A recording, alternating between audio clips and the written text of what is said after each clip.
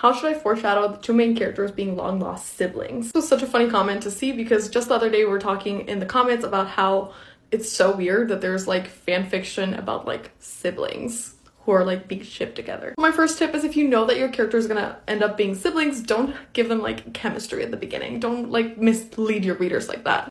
For foreshadowing, there's the usual like one of them doesn't know their dad, the other one doesn't know their mom, or something like that.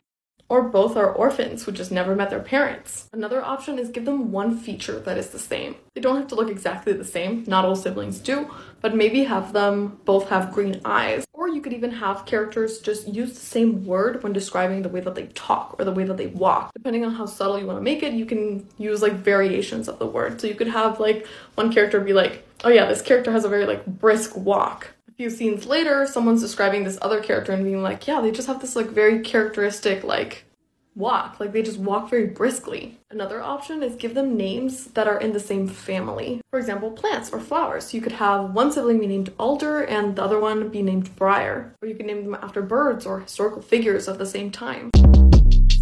Short Cast Club